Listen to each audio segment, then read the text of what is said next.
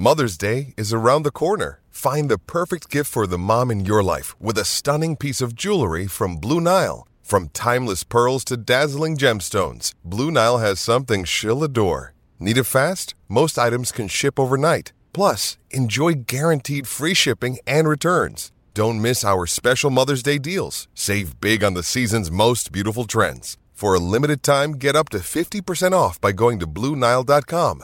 That's BlueNile.com. There's a new champion in the QMJHL, and we're going to talk all about them, where they go to next, and a whole lot more in a very busy last 7 days in the QMJHL. This is THN on the Q, brought to you by BetMGM. As always, I'm Will McLaren. He's Jamie Tozer. And Jamie, well, I'd ask you where you've been for the last week or so, but we spent a fair amount of that side by side up in the press box at Scotiabank Center, watching a new league champion get crowned. The Quebec Remparts, of course, defeating the Mooseheads in Game 6 on Sunday night. 2 nights ago, we're taping as per our typical time slot on Tuesday night. Jamie, first of all, great to have.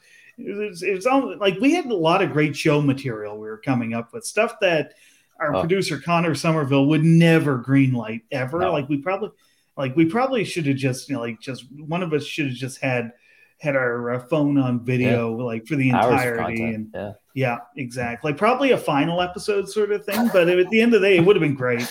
Somebody would have latched on. We could have caught on somewhere else. It would have been awesome. But while we were, doing whatever it is we were doing upstairs, of course, the games were taking place down at ice level. And Jamie, I want to get some of your thoughts on what we saw from really Game 3 onward, because the series was tied 1-1 last time we chatted.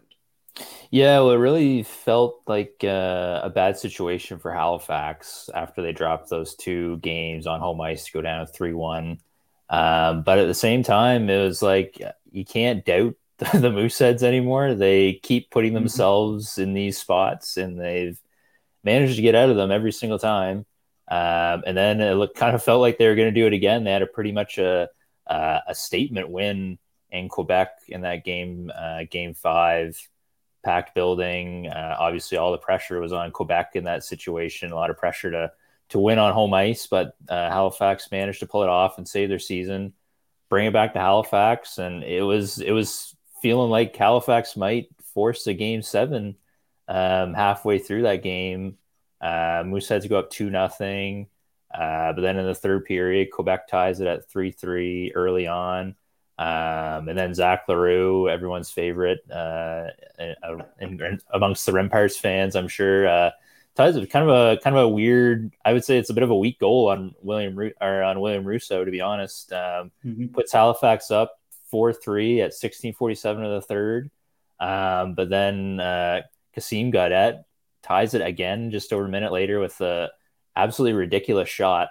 Like, this is probably one of the best shots we've seen from any player all year. Literally got stuck in the net, and then it was feeling like overtime, which everyone up in the press box loves. Especially Will, especially the guy sitting beside me. Will loves overtime and 8:00 starts and nationally broadcast games. Lots awesome. of TV timeouts. It's awesome. But then all I can say is thankfully, before you continue, Jamie, thankfully they were serving coffee up in the press box, because we were blessed. I don't know what would have happened otherwise. Yes, and it was nice and old and kept you awake. So go on. That was good. That's good. But then Gaudet on a 2-on-none sets up Pierre-Olivier Waugh with 58.5 seconds left, puts Quebec up 5-4. Just a shocking final couple minutes, and then they hang on to win it. And honestly, the game, it felt a little bit like the series in a way, because it felt like Halifax was right there until the end, and then Quebec was just that extra bit better in all aspects of the game. And it reminded me a little bit of the Sherbrooke series, honestly. And even though that series ended in a sweep, we know it was extremely close. And it just felt like Quebec was just that extra bit better than Sherbrooke. And it felt like that in this series as well. It felt like Quebec was just that extra little bit better than Halifax. And they were certainly worthy of winning that series and the Q championship.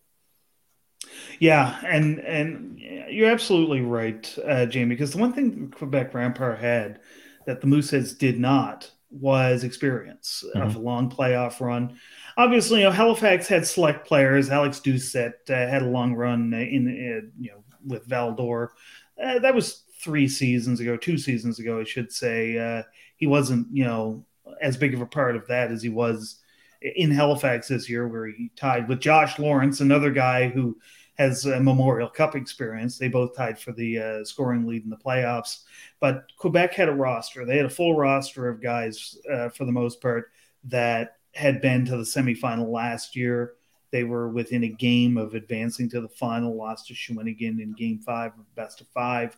So they had that in their back pocket, both the experience and the hunger to improve on what they had done last year. And then, of course, they go out during the trade period, and who's the first guy that they get? The guy who'd been rumored since last summer that was headed to Decade. Quebec, and just exactly. It seems like we heard that rumor around 1994 or thereabouts that Justin Robidoux was headed to the Remparts, and there's another guy who did play kind of a critical role as a rookie in that 2021, or in the second year player, I should say, in that 2021 Val-d'Or run as well.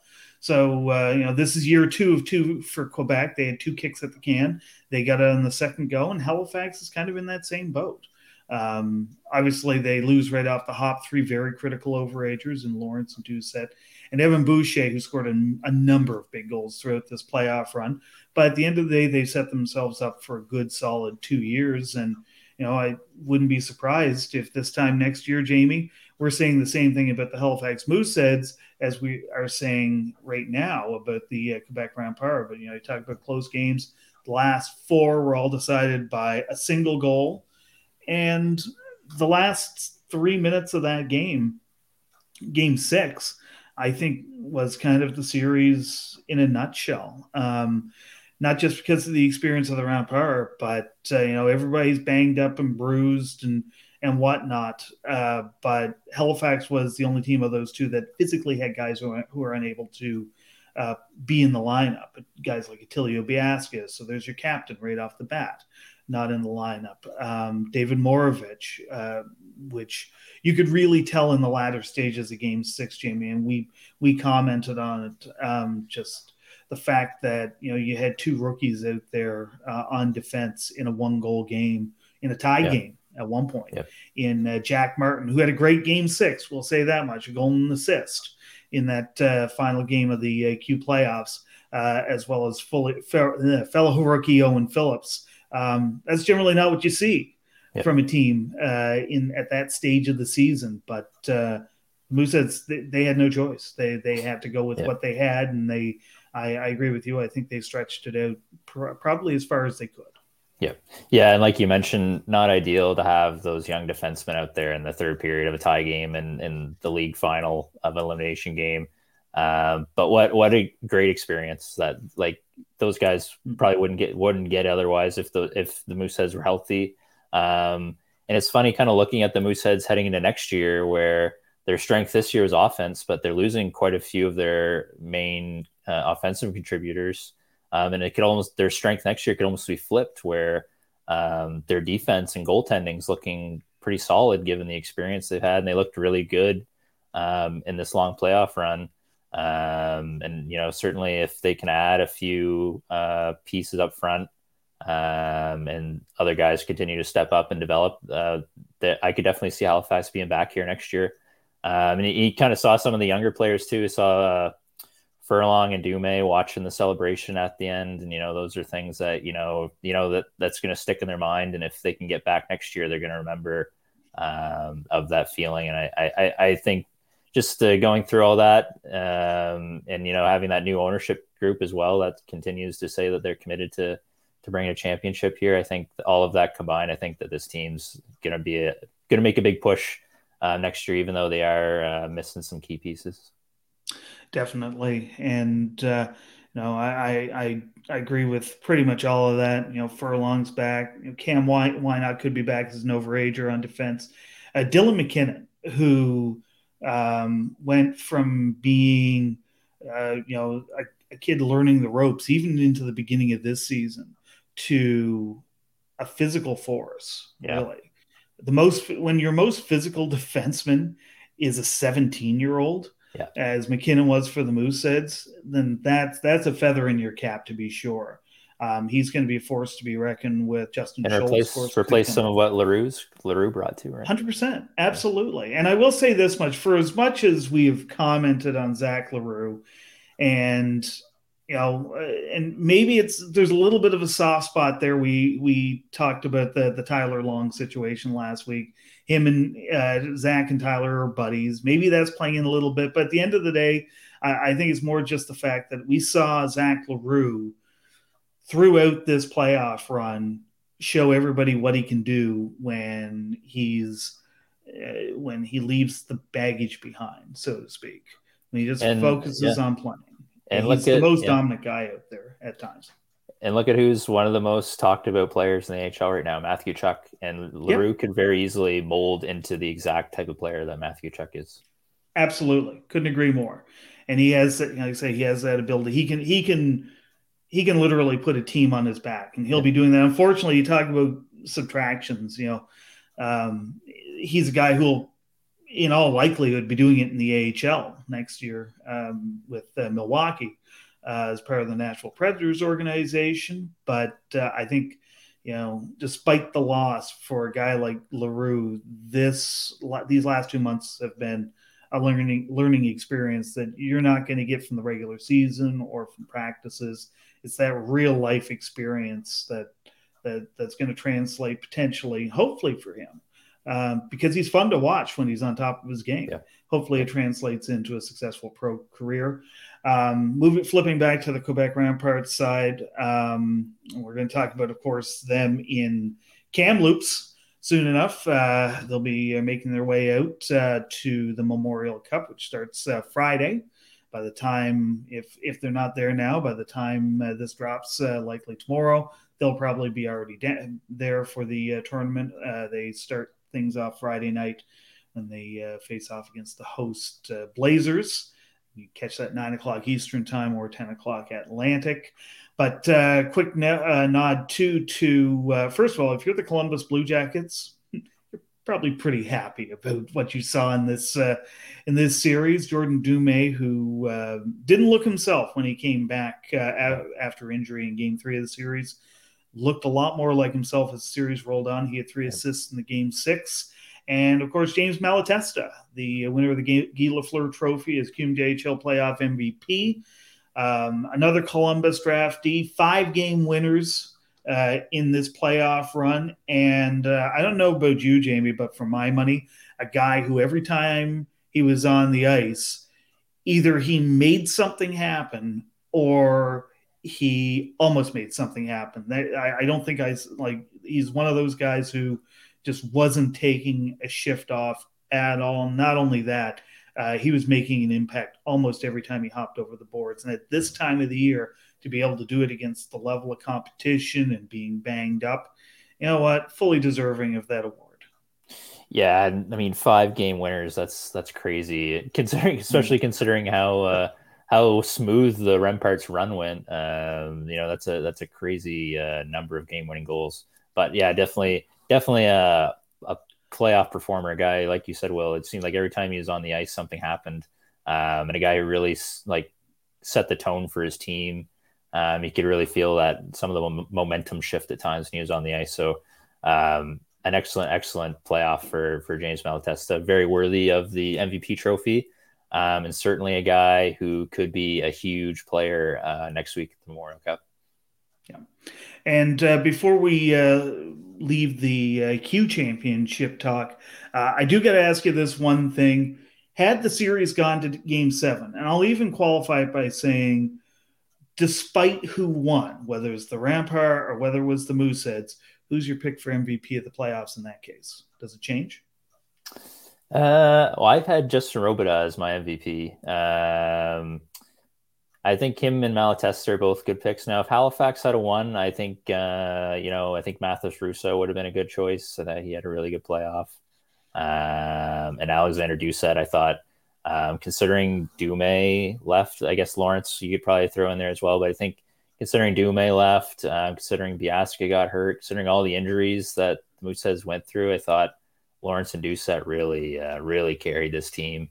And like we mentioned on the last show, we were mocking, I don't know if mocking is the right word, but we were criticizing the Mooseheads for doubling down on their strength at the trade deadline. And then those two guys end up probably being their best players in the playoffs. Yeah, definitely. And I was like you. I picked Robidas as the MVP. Malatesta was my second choice. Had it gone to a game 7, I think no matter who would have won, and it's never happened in Q playoff history that a member of the losing side wins the playoff MVP.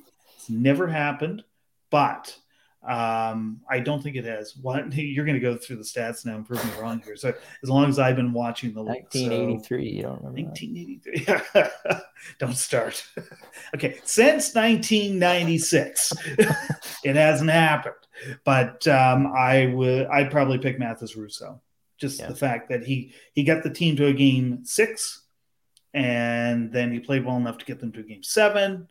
And the way he was bombarded for extended periods of time, Quebec held a territorial edge in a number of periods in that series. Mm-hmm. And what he did in the Sherbrooke series to get them to the final, I'd be picking Mathis Russo. All due respect to anybody on the Quebec Rempart, he would have been my guy, win or lose in a game 7. But no doubt we'll be hearing plenty from him next playoffs. But for now, we're going to talk about the Remparts' next opponents. And now we get into the really heavy hitters. As we mentioned, starts on Friday night in Kamloops. We get the Blazers, the host team. No slouches in their own right. The only non-league champion there, but they still made it to the third round of the playoffs out in the dub. I believe 48-49 wins in the regular season. Yep, they're good. They are very good. From the OHLs, the Peterborough Petes, kind of the scrappy underdog, so to speak, at this year's tournament. 11th overall in the O, and they end up going on an absolute tear in the playoffs, defeat the London Knights in the final, which I'm sure was to the joy of every OHL fan outside of London. And, of course, in the WHL, their champions, the absolute wagon that is the Seattle Thunderbirds, just eye-popping roster of talent at all positions. So, Jamie, we know what Quebec's capable of. Let's talk a little bit some of the players to watch from the Rempart for the benefit of everybody not familiar with the Q who could be watching this. And also, as hard as it is to predict, where do you think this team could stand up against these three formidable foes? Yep. Quebec, they're very well balanced. They're very good up front and on the back end. And they've got a lot of depth in both areas. They're big and they're experienced, but they've also got that skill. But we've seen them at times throughout the playoffs, especially in that Gatineau series, when they have to get physical, they can really crank up the physical play. And I thought compared to Halifax, they're much more physical. And I think that bodes well for them going to a tournament where there's two WHL teams, which, as we know, are typically more physical than the Eastern teams. So I think that bodes well for them. William Russo is a very good goaltender as well. Two guys that are certainly going to be expected to perform up front. Justin Robert and James Malatesta, who had very good playoffs. And their defense is going to be kind of interesting because we know that they're hurting a little bit. Nicolas Savoie, who was very good in these playoffs, but he missed a couple games in the third round. He's probably still hurting. Komarov and Truchon both missed some time as well. And we know that they're both still hurting. So I think their defense is a little bit of a concern just health-wise, even if they're all going to dress. I don't know if they're going to be 100%, but they have a team up front that still plays well defensively. So I think they're going to have a really good shot at this tournament. We know Q teams have had very good success in recent years as well. But I don't know if we're going to give predictions here, but I think Seattle's been my pick to win the Memorial Cup since the Christmas trade deadline there. I think they have arguably the best roster heading into this tournament that we've seen in recent memory. Don't disagree with pretty much any of that. The one thing that I will say, in terms of the Remparts, and I mean, we know what their strengths are, but but a couple of things that they are probably going to run into in this tournament that they did not run into as much. You mentioned the physicality side against Gatineau. Absolutely, Jamie. They're going to have to play a physical game, which could grind on guys like Savon Truchon who have missed some time. Now, you could balance that by saying, looking at a guy like Evan Noss and Thomas Darcy, Darcy, especially more of a depth guy, but a guy who can be relied on for, at least, a dozen minutes a night. Both of those guys spent extended periods of time on the injured reserve. So, maybe not quite as banged up or maybe able to recover a little bit better than some of their fellow blue liners. Hard to say. And they've also got a guy in Jeremy Langlois in the third pairing, an Arizona draft pick, who I found Patrick Waugh really conserved his minutes throughout that playoff series. Yeah. He did score a big goal here in, I believe it was Game 6. He was a threat, especially once he got to Quebec during the trade period after coming over from Cape Breton, was basically a threat more often than not, offensively, especially when he took to the ice. And as Patrick Waugh said, talking to him before the playoffs, he basically Langlois has given them more than he expected. He thought maybe a bit of a leaky defensive mindset, and wasn't the case at all. He's in the right place now, I think. And hopefully some of those depth guys can rise to the occasion. Is going to be necessary no matter what in a best on best single game elimination sort of scenario, which of course the Memorial Cup gets to be once you get out of the round robin. But I think Quebec might have kind of a perfect storm that could allow them to weather that. Yeah. And as far as William Rousseau goes, again, going back to that Gatineau series, Jamie, he's a guy who typically doesn't face a lot of shots. 25 shots for William Rousseau in the regular season was a busy night. And even in the final, Quebec's defense was able to shut down, from a shots on goal standpoint, the top offensive team in the league in the Halifax Mooseheads. But during the Gatineau series, Gatineau was still getting a lot of shots on net. And there were a couple of 40 save situations that William Rousseau had to rise to the occasion for against equally lethal scorers. And he accounted himself very well. And those were all close games as well, just like they were in the final. So to be able to change the mentality of being used to face fewer shots to possibly being peppered. And you look at a team like Seattle as the obvious choice when you talk about that. It could happen to him. Yep. And I think he does have not only the right mentality, but the right network of people behind him, led by arguably the king of mental preparation in Patrick Waugh, to allow him to withstand that. So it's going to be very interesting to see. And as we've said throughout these playoffs, Patrick Waugh, for me, remains an X factor. I agree with you. I'm kind of picking Seattle here. Sorry to the Q guys. Seattle's just one of the best constructed teams I've ever seen, really, following this tournament for 30 years almost. They're going to be very difficult to beat. But you know what? Don't count out the Rempart, because there's a few aces up their sleeve, and there's quite a few aces up the sleeve of the guy who's running things behind the bench. Patrick Waugh's got Memorial Cup experience too. I think a lot of us forget about that. Almost 20 years ago now. Not if you live in Moncton, you don't forget about it. As I was back at the time. Basically coaxed the game of Cedric Desjardins' life out of him in the final that afternoon. But absolutely. And, talk about Patrick Waugh. What's he going to do next? Is this it for him? There's a little extra motivation perhaps behind that Quebec bench. So going to be interesting to see how it all plays down here. And we will get to all the action starting Friday night. As we mentioned, the Remparts will face the Blazers in the tournament opener. And can't wait to see what happens. One more note from the QMJHL playoffs was very interesting. It was Michael Lalancette on Twitter who mentioned this, and it's the attendance records. Over 400,000 fans attended 2023 playoff games. It breaks the previous record that was set in 2006 when the Wildcats and the Remparts faced off in the President Cup final that year. Jamie, what are some of your thoughts when you hear about some sort of record-breaking event like these most recently played playoffs? Well, I was actually a little bit surprised. I didn't really clue in that we were approaching such a record, but I guess it makes sense with Quebec and Halifax making such big runs. Quebec averaging 15,486 fans in the playoffs. That's ridiculous. That is. And the Q has got to be thrilled, and I'm sure the CHL is thrilled because this is the first quote unquote normal playoffs since the pandemic. So everyone's just got to be thrilled that huge crowds are back watching the playoffs. And it was just a year ago we were still dealing with some of the pandemic restrictions. So quite a bounce back. Great for junior hockey.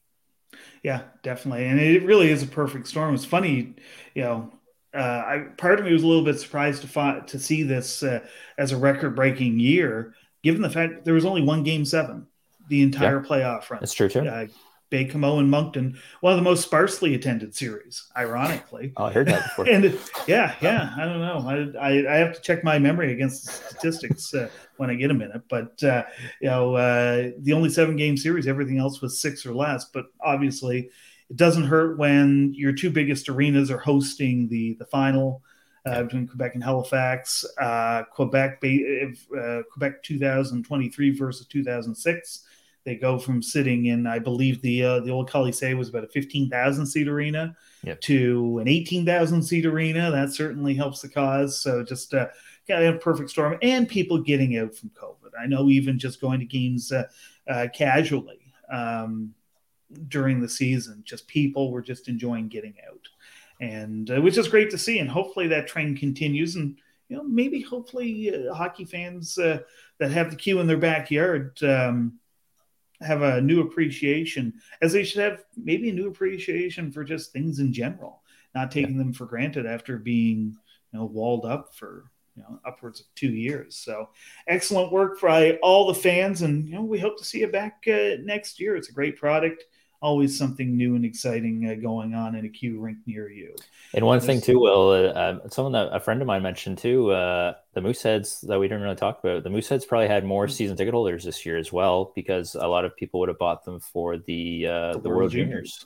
So I'm sure that also probably helped their playoff attendance quite a bit too. Yep. And I'm sure the attendance is not going to hurt next year, because we already know of a few initiatives that the Simon family, the new owners of the team, are going to be implementing. I believe they're calling it the Year of the Student next year.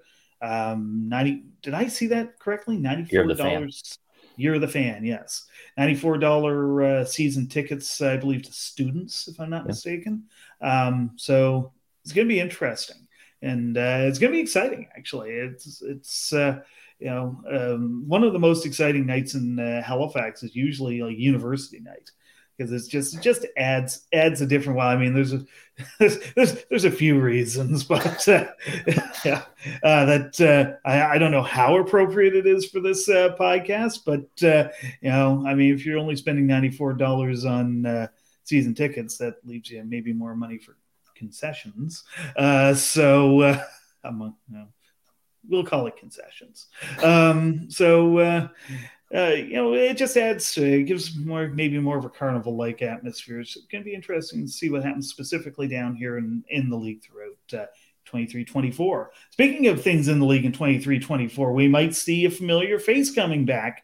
Guy Boucher, of course, the President Cup winner with the Drummondville Voltigeurs back in 2009, rumored to be going to Rimouski.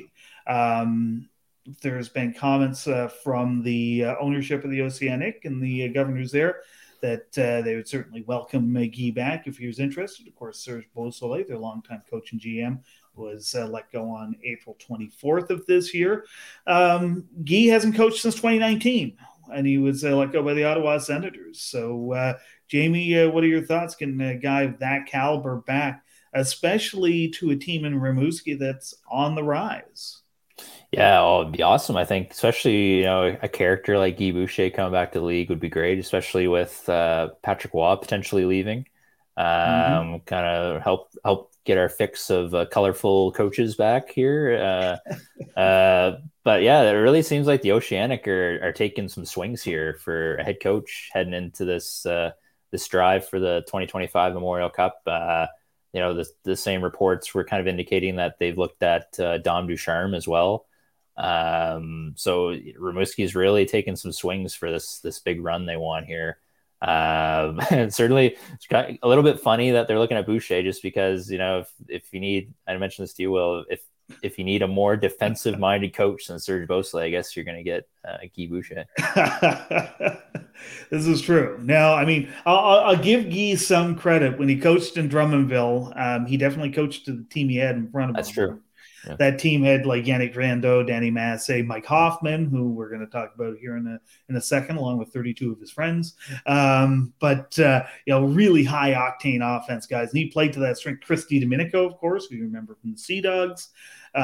So he can play to the offense, but his defensive numbers were so great by default just because they had the puck all the time. So sort of like the Mooseheads this year, they registered great numbers. They had good defensemen, but when you're playing the possession game, that certainly helps. But as you said, once Guy got to the NHL and became the world's biggest fan of the 1-3-1 formation and all this fun stuff in Tampa, he definitely showed his true defensive chops. So he would definitely be playing to. He'd be preaching to the choir in Rimouski, I guess, best way to put it.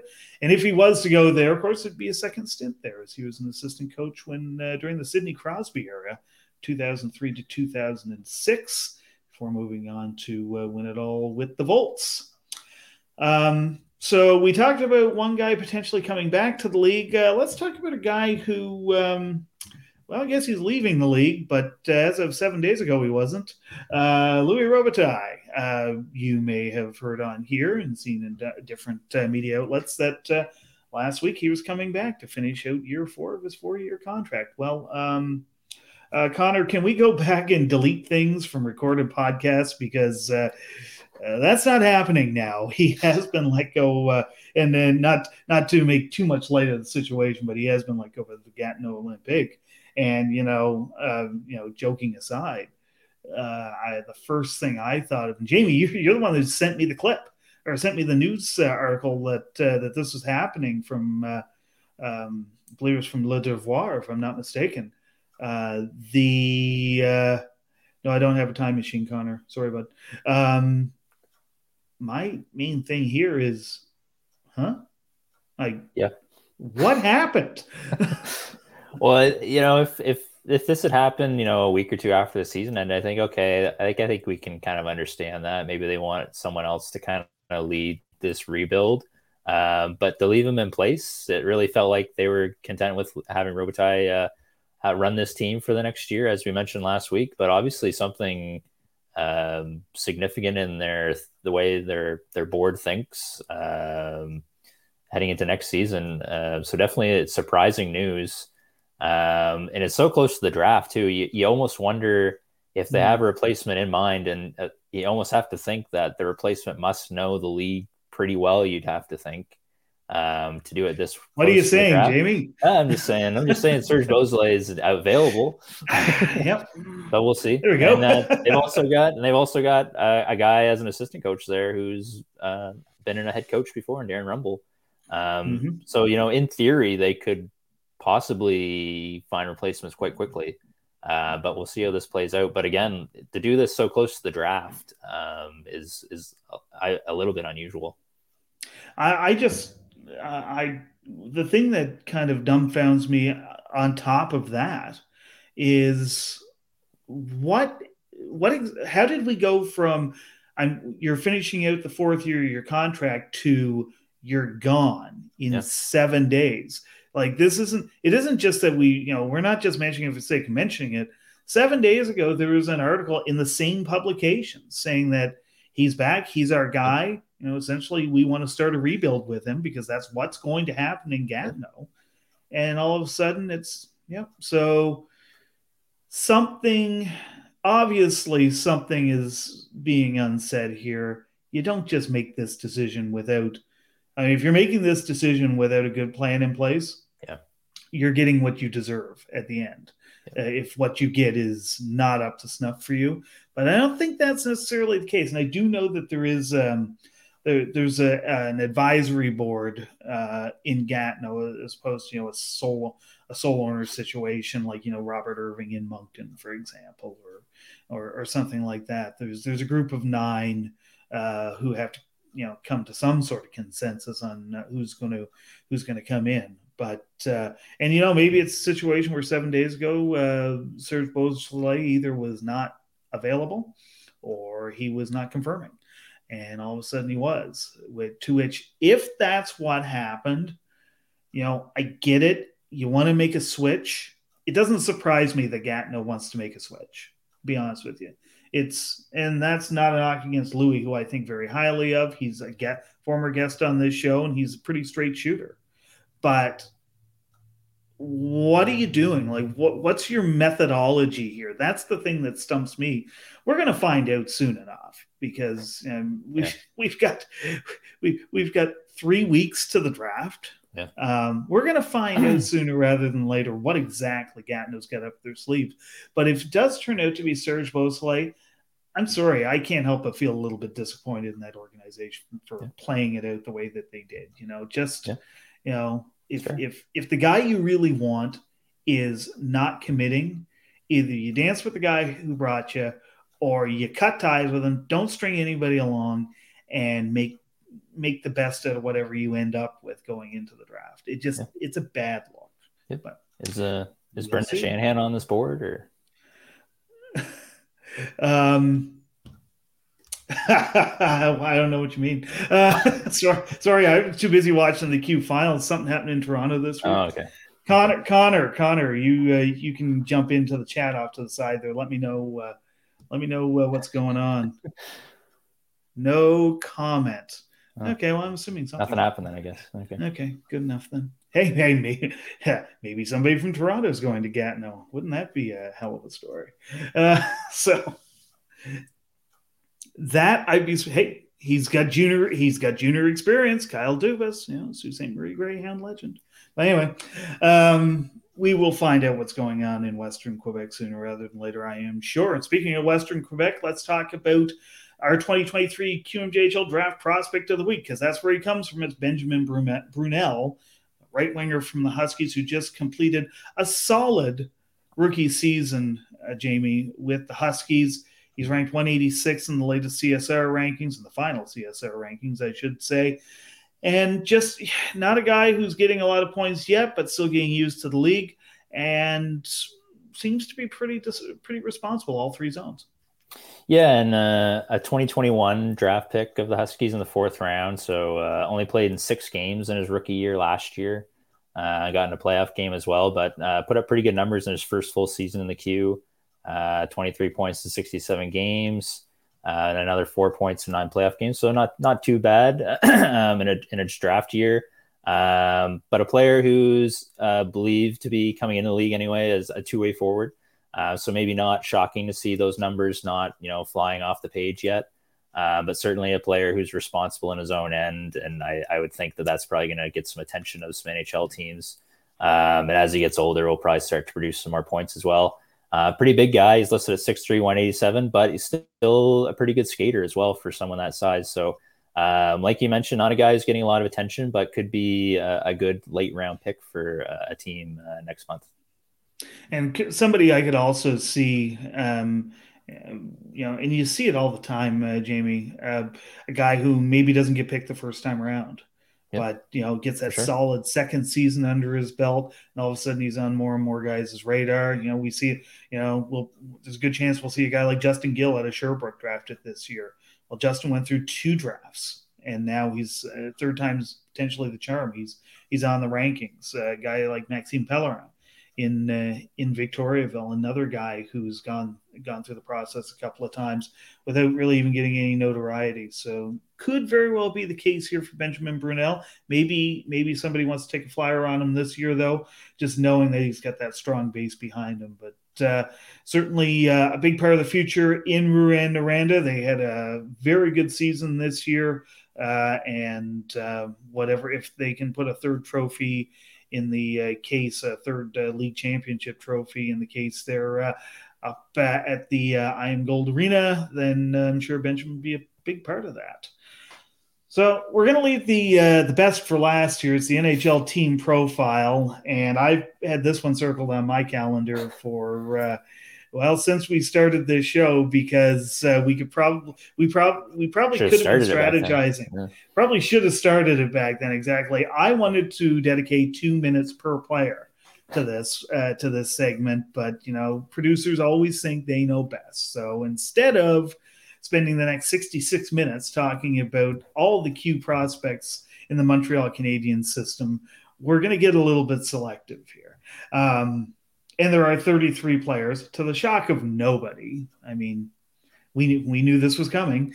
But let's quickly start off in the Q. And two of the biggest names in the Q, Montreal building up that prospect bullpen. They have the number 5 pick in the draft this year. They've got the Cole Caulfields and the Slavkovskys coming up the pipe now, and they've got a couple guys in junior this year who are very much planning on being in that mix, and Riley Kidney and Joshua Waugh. Yeah, and Kidney like a ridiculous second half, 65 points in 29 games. That's just ridiculous. It's a really good playoff run too. Certainly interesting to see where he plays next year. Now, a second-round pick of Montreal, you'd probably think he'd be penciled into the AHL, but I've seen some people say that the Habs system is just so loaded right now. He might have to start in the ECHL and kind of work his way up from there. So we'll see where Kidney ends up next year. Now, Joshua Waugh, presumably his junior career is done. And what an eventful junior career. Really, I wouldn't call him a bust in his first couple of years, but certainly an underwhelming first couple of years. Ended up really sliding in the NHL draft, goes in the 5th round to Montreal, but maybe one of the steals of the NHL draft now. 119 points last year, 99 points this year, back-to-back World Junior gold medals. But I think the thing that sticks out the most about Waugh is how good he is defensively. His work on the penalty kill, we definitely saw it at the World Juniors as well. So certainly a guy who has the potential to have a really good pro career. But I think the thing about Waugh is he's definitely locked into to Laval next year. I think the question is he going to push to maybe make the Habs out of training camp is the real question there. My bold prediction, he plays NHL games next year. Maybe not right out of camp, but I think, injuries, call-ups, whatnot, you could have made a case to have him up there this honestly, year with the number of injuries that occurred. So, I mean, no, but I think, and I honestly don't think that's much of a bold prediction, just from what we've seen from Joshua Waugh in the playoffs this year, in the World Juniors the last couple of rounds. What he's done basically since he landed in Sherbrooke. He is more of a total package than a lot of people gave him credit for, and he went from being a mucker and a grinder in his first couple of World Junior games to being the guy setting up Dylan Guenther for the gold medal winner in tournament number 2 for him. So that tells you everything you need to know about the versatility of Joshua Waugh, and the Montreal Canadiens are going to benefit from that. No question. AHL, we're going to be selective here. We're into double-digit players. I can't continue this without talking about 2 guys, really, that I'd pick out. One of them saw substantial action in Montreal, and I think will stick with the NHL team for most, if not all, of next season. Raphael Harvey-Pinard, a guy who just, the ultimate guy you want to cheer for. And the other guy is another, small of stature sort of guy, big on heart, but loved watching him play for 5 years in the Q. Hope he gets a chance in the NHL at some point. Definitely going to be a top scorer in Laval next year, Xavier Simoneau. Yeah, and what's interesting about Simoneau and William Trudeau, Pierre Dubé as well, all guys who played in the league final last year. So very, very young guys. And you look at this roster, like there's a lot of younger players here too. So definitely a lot of recent Q graduates that could play big roles in Laval next year. And if things don't go well in Montreal again this year, next year, we'll probably see some time in the NHL as well. Yep, definitely. And just quickly, I'm not going to do it, Connor. I'm not going to name everyone, but I am just going to mention this: players who spent any amount of time with Laval this year: Anthony Richard, Peter Abandonado, Gabriel Bourque, Pierre Dubé, Raphael Harvey Pinard, Joel Teasdale, Olivier Galipeau, and all players who have won a league title in the queue, either a President Cup or a Memorial Cup, and then two more that have appeared in the final in Simoneau and William Trudeau as well, who unexpectedly made the jump this year. 12 every year in the ECHL, a number of guys from all walks of life who have suited up for that team this year. I will quick shout out because I got you here with me, Jamie. I can't not mention Ryan Francis, of course, Memorial Cup winner last year with the Sea Dogs, and a guy that I know you think rather highly of. Good to see him have a successful first pro season. Yeah, and also a guy who saw some time in Laval at a few moments this year because of injuries, and everyone kind of got bumped up. So a guy who benefited from some of that playing time. Yeah. And finally, we'll talk about some of the NHL guys that are Q alumni. And again, these are interchangeable. Harvey Pinard's not on this list. Samuel Richard's not on this list, but they did see some time. In the case of Harvey Pinard, he saw considerable time in the NHL, but he finished the year in Laval, so that's where he's listed just on our little missive here. But 7 guys officially on the NHL roster right now, and the 3 guys that stand out here: Mike Hoffman, former QMJHL MVP; David Savard, a President Cup winner in Moncton, and a Defenseman of the Year in the CHL. And I got to mention Jake Allen because this is the one and only time I think we can mention the St. John's Fog Dogs. Oh, yeah. I was actually thinking about that too. Also a St. Stephen native. That's right. And yes, there you go. Yeah. Stanley Cup champion with the Blues, and also puts on a great golf tournament for charity every summer in Fredericton, New Brunswick. Yeah. So no lack of talent in the Habs system, as you would expect coming from the Q. It's sort of a rite of passage. And of course, starting from Guy Lafleur all the way on, and in the years to come. If you want to see Q talent at the pro level, go to Montreal. You will see it every single game. So that about does it for us. Big week ahead, of course. The Memorial Cup about to start out in Kamloops. There's always news flying around outside of that tournament in the QMJHL circles, and we'll be here to bring it all to you in 1 week's time. For Jamie Tozer, I'm Will McLaren. Thanks once again for watching THN on the Q, brought to you by BetMGM.